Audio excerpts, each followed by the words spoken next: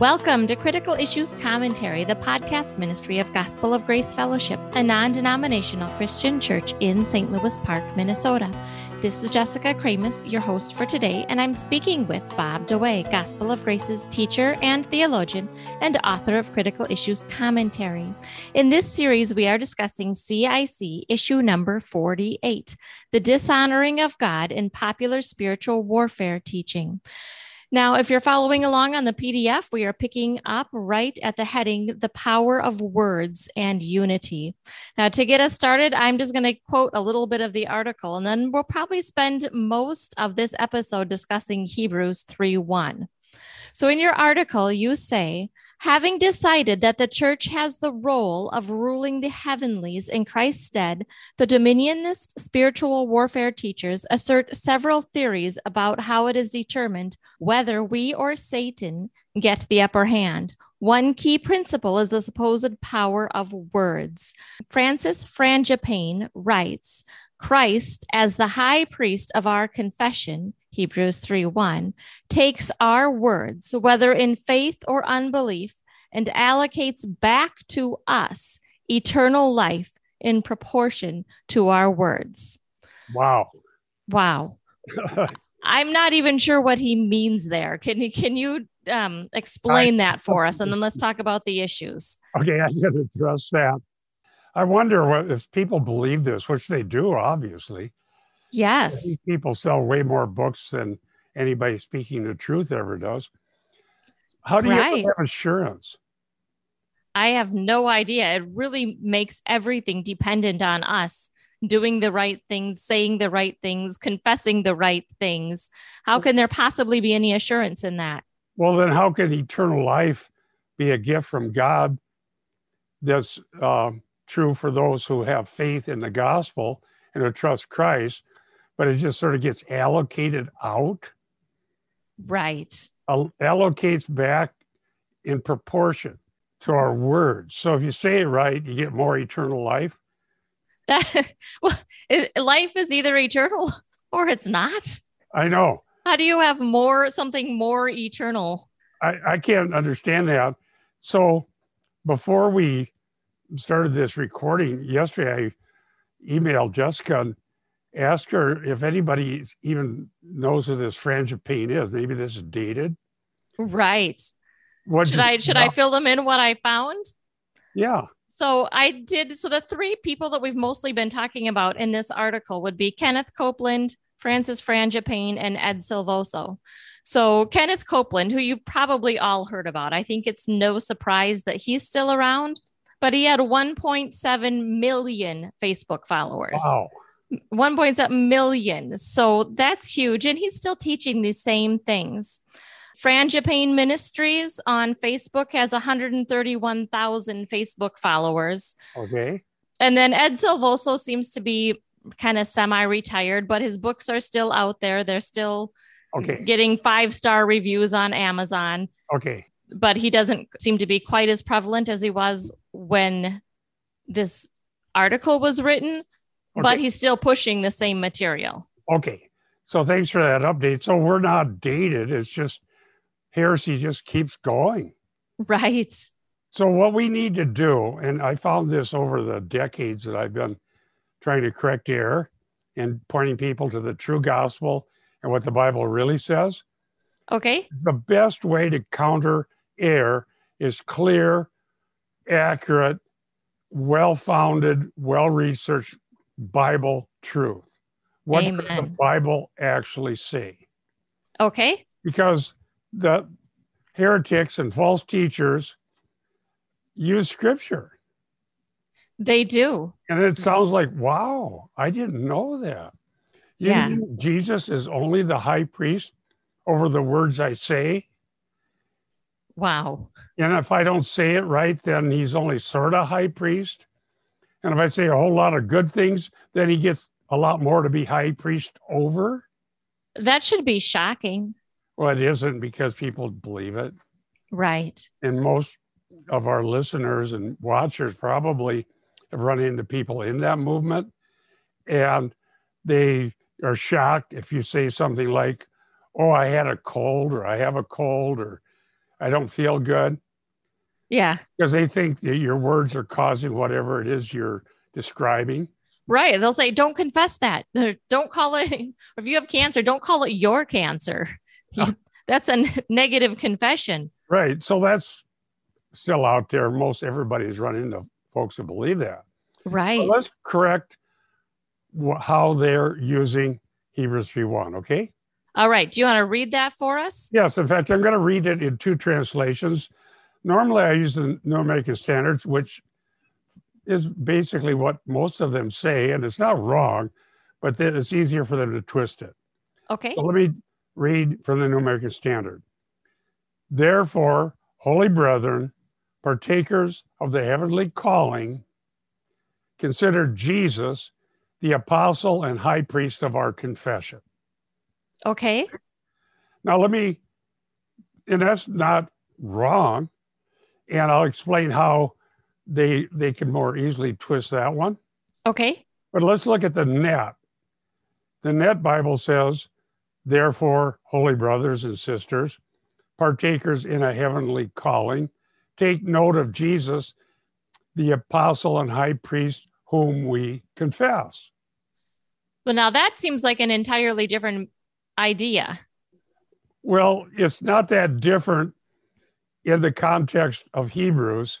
Okay. But it's totally different if you listen to these false teachers. Right. And so I did a little research before we started recording and looked at various things that have been said about it.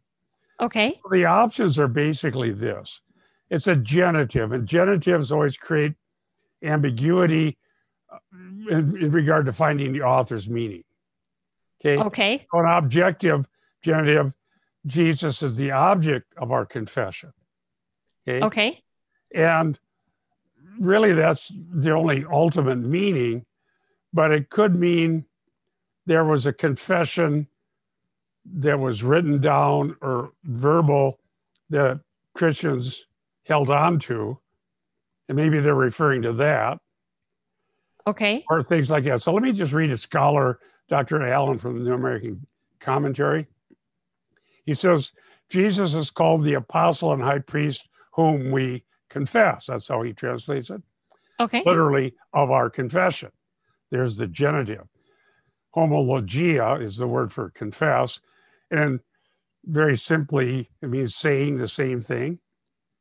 Okay. But in this context, for confessing Christ. The battle was whether you'd confess Christ. In the early centuries of the church, that was the touchstone. If you are willing to confess Christ, many times you just died.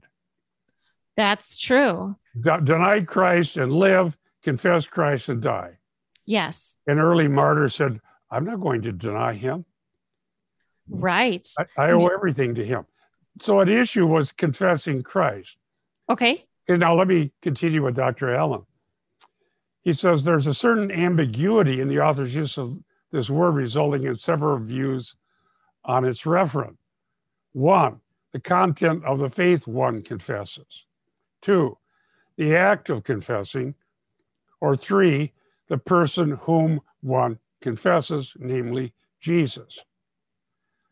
Okay, so let's just look at it in its original context. The content of the faith one confesses. Well, the faith was once for all handed down to the saints. That's right. And so we're confessing truth about Jesus, virgin birth, death on the cross, resurrection, the person and work of Christ. Okay. The act of confessing, I'm confessing Christ. Or the person, the high priest whom we confess. Yes. And you actually have a really good message on that about discerning of spirits. And it comes down to, do we confess Christ? Who's confessing Christ? Those who are true Christians will confess Christ. Right. The false prophets or anyone else will always get that part wrong. That's the issue.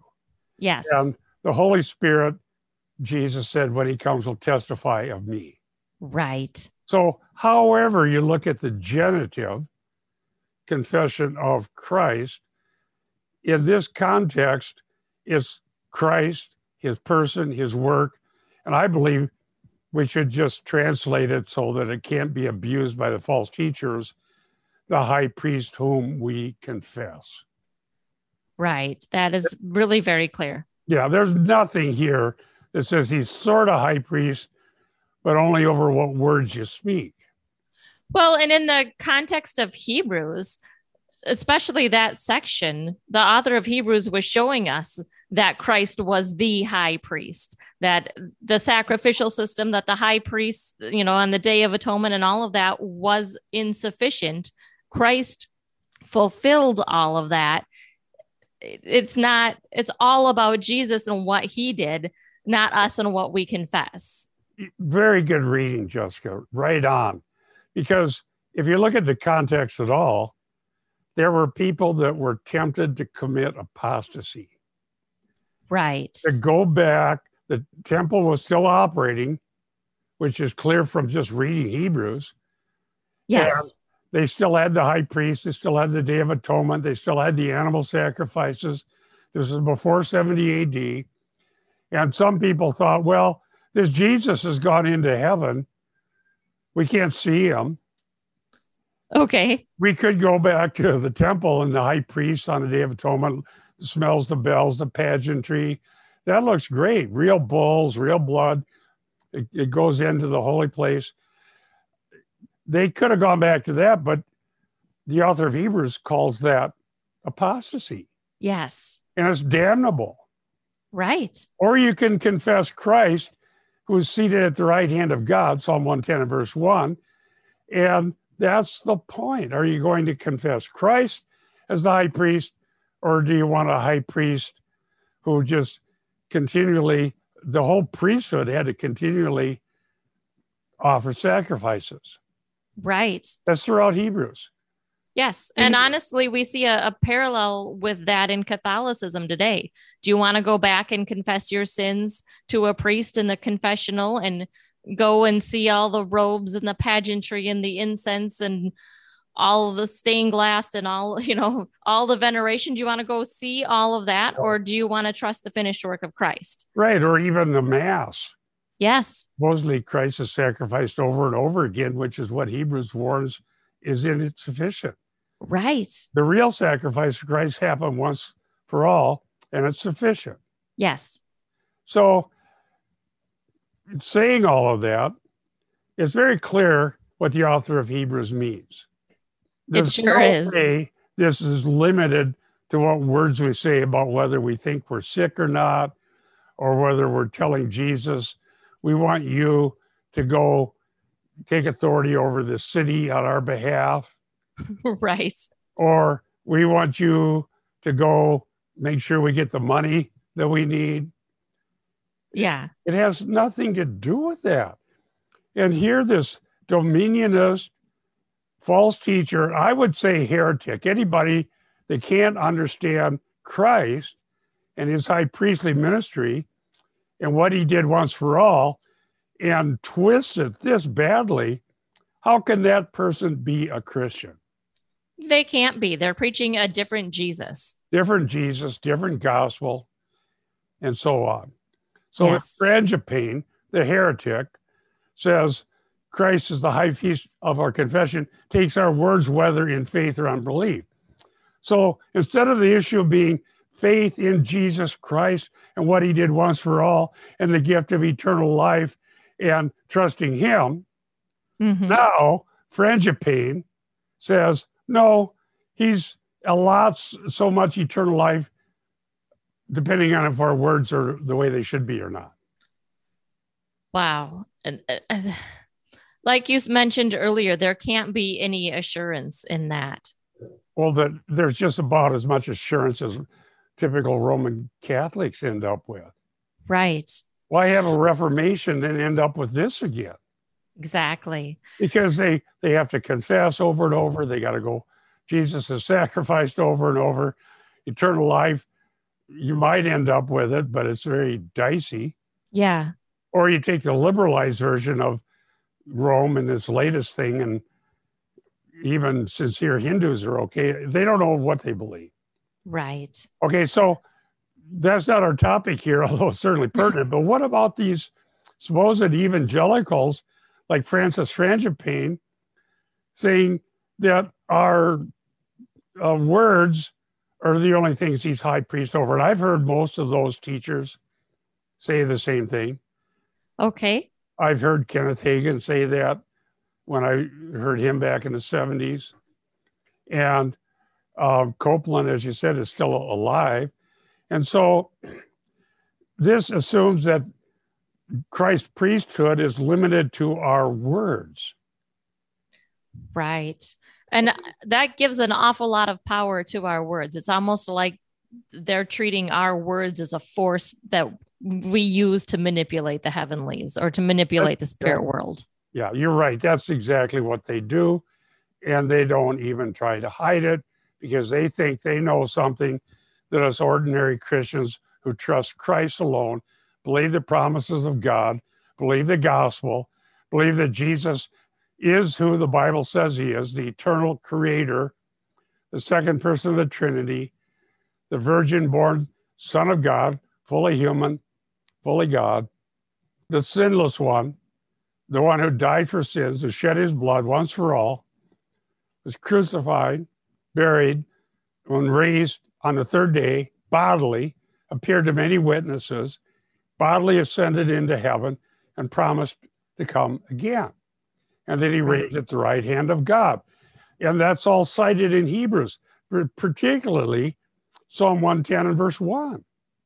Right. His death once for all is cited. Mm-hmm. Some of the topics are found elsewhere, but Hebrews is about Christ and who he is and what he did, not about our words limiting God. Right. It makes no sense. As you looked up some of these things, and I don't do Facebook, but you have it, and you saw all these people following this. Yeah. And then the two of us are reading books that we're going to eventually use to different books about prayer. Right. But I see the same theme in all of this. God's limited to what we allow him to do or give him a right to do or make it impossible for him to do because God's limited to our words or something like that. Exactly. And that's not a God who's sovereign over all things. That's a God who's dependent on us. Yeah, I think I maybe mentioned to you as I'm reading one of these books on prayer that are so popular, it's almost as if they're saying, he must decrease so that I can increase. Right. The opposite of John the Baptist. Yep.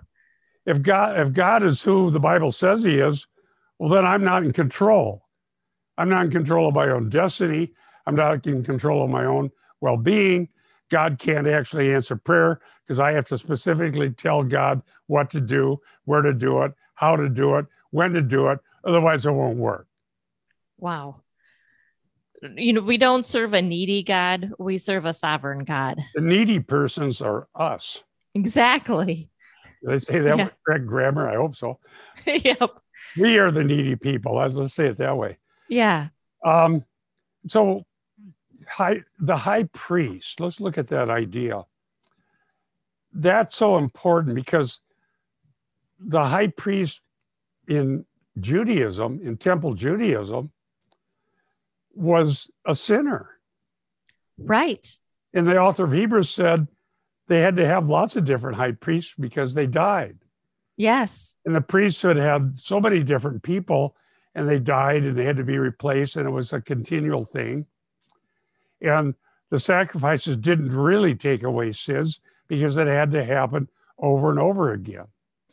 Right. And now, if I'm remembering the law correctly, didn't the high priests have to make atonement for their own sin before they could enter the Holy of Holies on the Day of Atonement? And they had to do it right. Yes. It's very dicey to go in there because they might be struck dead. And Hebrews talks about that. In fact, I think we have a series. Don't we have somewhere on our critical issues commentary, we have a whole series on Hebrews that people... It is. It's over. I think there was like 55 episodes, a little over a year long, if you listened once a week. But it was a very thorough and excellent series that you can find on our radio archives. I thought so because Hebrews is so important. Yes. I know some people who were converted from Roman Catholicism, and they've told me that when they came to Christ, one of the books that helped them the most was the book of Hebrews, and the Right. other one was Ephesians. Yes. When I read through Hebrews, as I mentioned earlier, it really makes me it's the same lure with Roman Catholicism as it was for the Hebrews to go back to Temple Judaism. Right. And so dominionism in its various forms, you can find that in Rome, trying to conquer nations in the name of Christ, as if God sent us to be rulers over geopolitical entities. Right. Yeah, I mean, if you know your history well, the popes were literally marching out to war, leading their enemies to conquer lands to add to the Roman territory. Right. And the result is Christendom. But I mentioned the other day with some Christians I met with from our church. Yeah.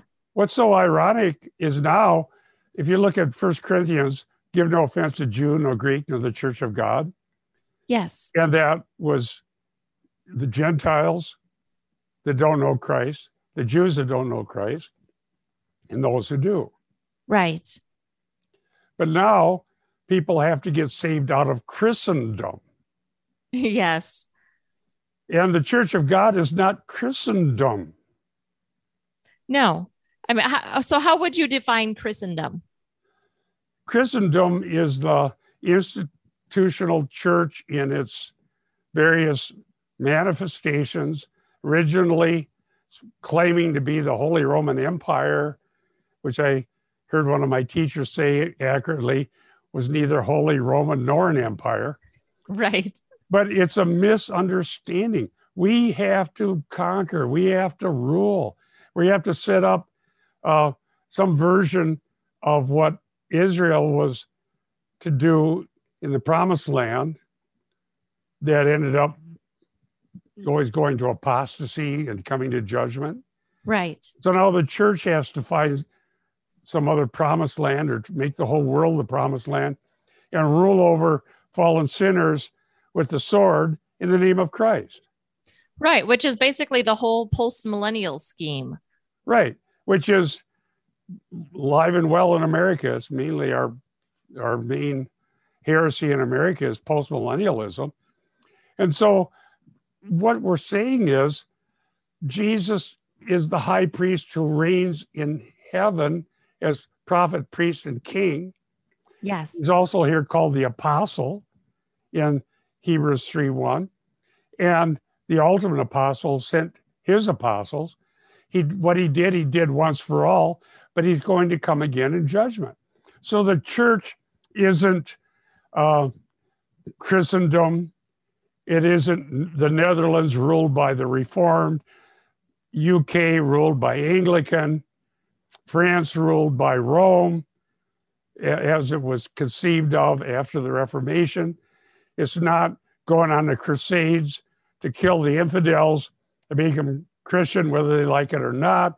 The amount of offense and abuse and harm that's been done by this and this whole understanding that rather than being converted, dead sinners made alive by the power of God through the gospel, joined to Christ, part of the body of Christ, a living organism, alive because we are joined to him.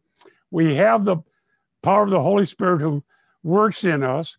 And the reason we're willing to confess Christ is because of the work of the Spirit. Now, in this context, then, we see this dominionist, which is what we're talking about in this false spiritual warfare version. Right. It's just taking up the errors of Rome over millennia and making a new version of it. Yes, exactly. And so that's what we're talking about, this dominionist scheme of Christians ruling over everybody else in the name of Christ and forcing them to do things the way we want them to is somehow the kingdom of God. It's all false.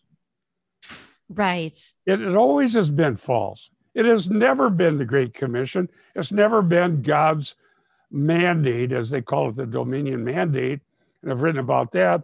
So you have the technical versions of it, the Reconstruction movement, you have the Rome version of it, and now you have this idea that, well, all categories are false and everything's evolving into heaven on earth. There's so many versions of it.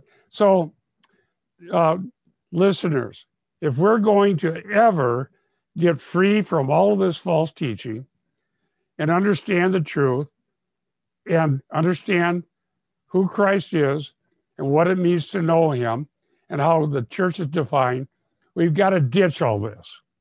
Right. Okay. So we're not going to give Jesus the right words to use so he can unleash our supposed power to control everything on the earth. Right. Well, we are getting close to out of time. Do you just want to give us a little recap? What was Frangipane saying about this verse? What is our claim? Okay. He's saying that the high priest of our confession means he's high priest over only what words we say as we say them. And the good ones or bad ones, he allocates. It says right here, he allocates back to us eternal life in proportion to our words. Wow. I'm saying Jesus is the high priest. We confess him. Yes. And that's our confession. Jesus Christ is Lord, the high priest, who once for all died for sins. And everything the Bible says about him is true. Our words are fallible. He's not. Yep. Eternal life is a gift. Eternal life is a gift. It's not allocated in proportion if we say the right words. That is so wrong to say that Jesus is limited to our words. See, the categories in the Bible are dead versus alive. Yes. Okay. God takes dead sinners, makes them alive as they believe the gospel. By grace through faith, you're saved. Eternal life is a gift. You don't earn it by saying enough right words. And this Francis Frangipane and the other people we're covering here, Earl Paul, we'll get to, Kenneth Copeland, they're not teaching us the gospel of Jesus Christ. They're harming people. And we need to quit listening to this. And now people need to get saved out of false teaching groups that aren't even giving them the hope of eternal life. Right. We are out of time for this edition of Critical Issues Commentary Radio. You can access this episode and many others, as well as over 100 articles at the website, cicministry.org. While you're there, click on Contact and send us a message. We'd love to hear from you. We want to encourage you all to stand firm in one spirit with one mind and strive together for the faith of the gospel. For Critical Issues Commentary, this is Jessica Kramus and Bob Duane. We'll see you next week.